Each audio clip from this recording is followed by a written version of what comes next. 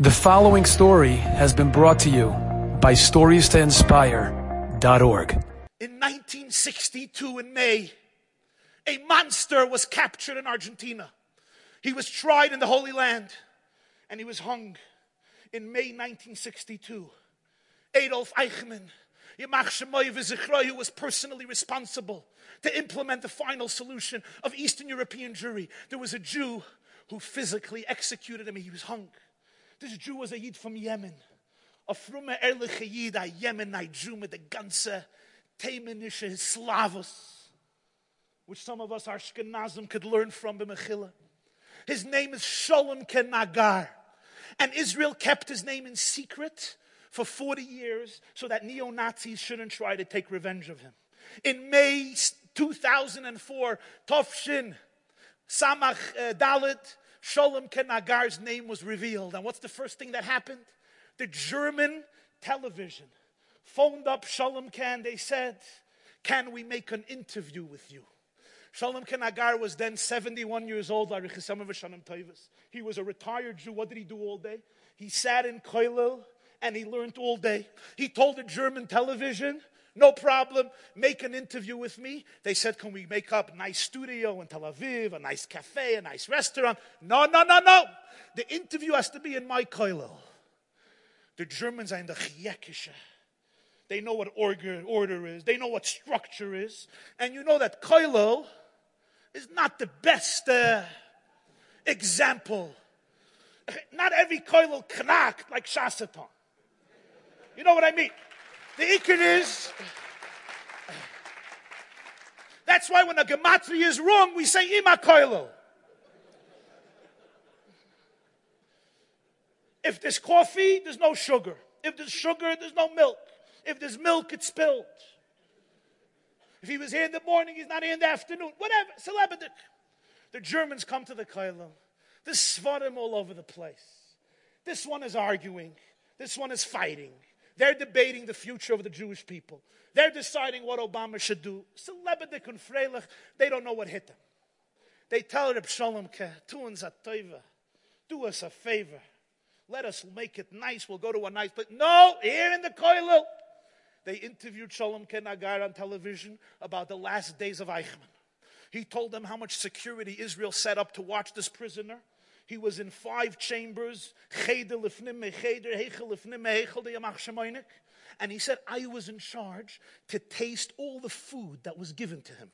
In case it's poison, if I wasn't dead within 3 minutes after I ate it, they gave it to Eichmann." So he asked the general in charge, he says, "My blood is chopped liver.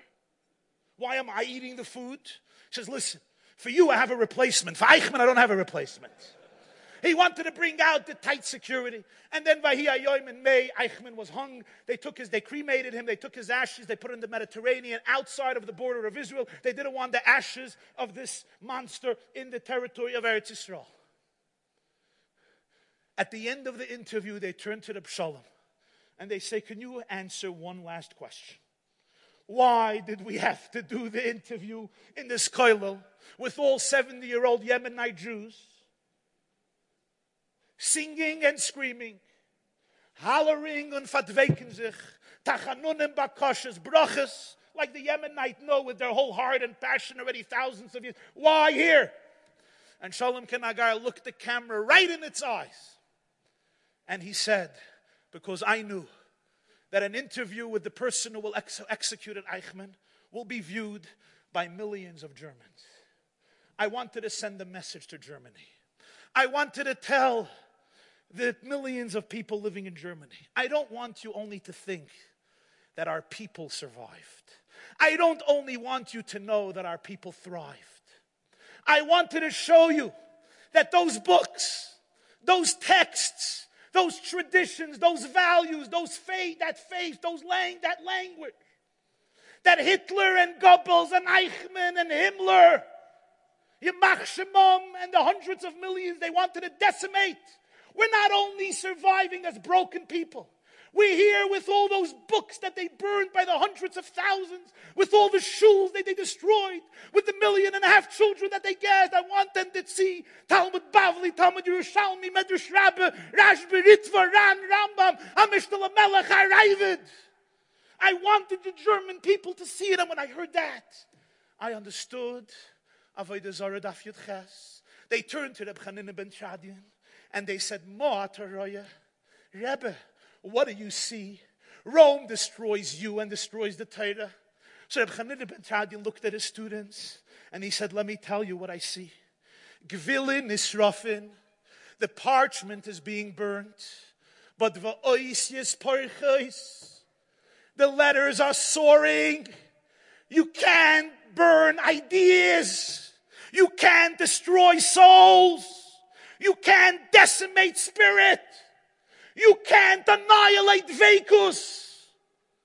You cannot destroy the Kiddush HaKadoshim, the Achaz Bashana. It doesn't lend itself to Churban. Gvilin Nisrafin. The Guf went to Galus. But Va'oisius, the letters, the ideas, the soul, the neshama, the passion, the faith. Parchas, it's going up and it's going to remain in the consciousness of the world and it's going to remanifest itself. Enjoyed this story?